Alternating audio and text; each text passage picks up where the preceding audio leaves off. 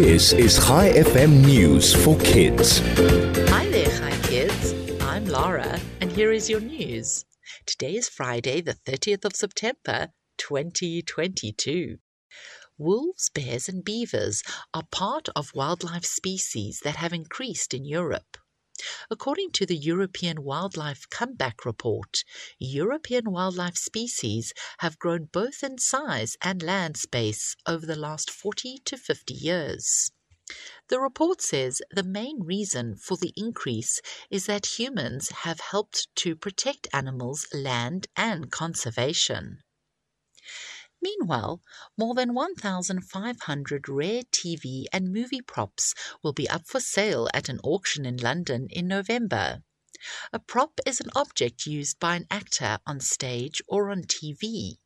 One of the items up for grabs is a Christopher Reeve's iconic Superman suit, which could sell for a whopping £250,000 to £300,000. And finally, Harry Styles has broken a record with his song As It Was.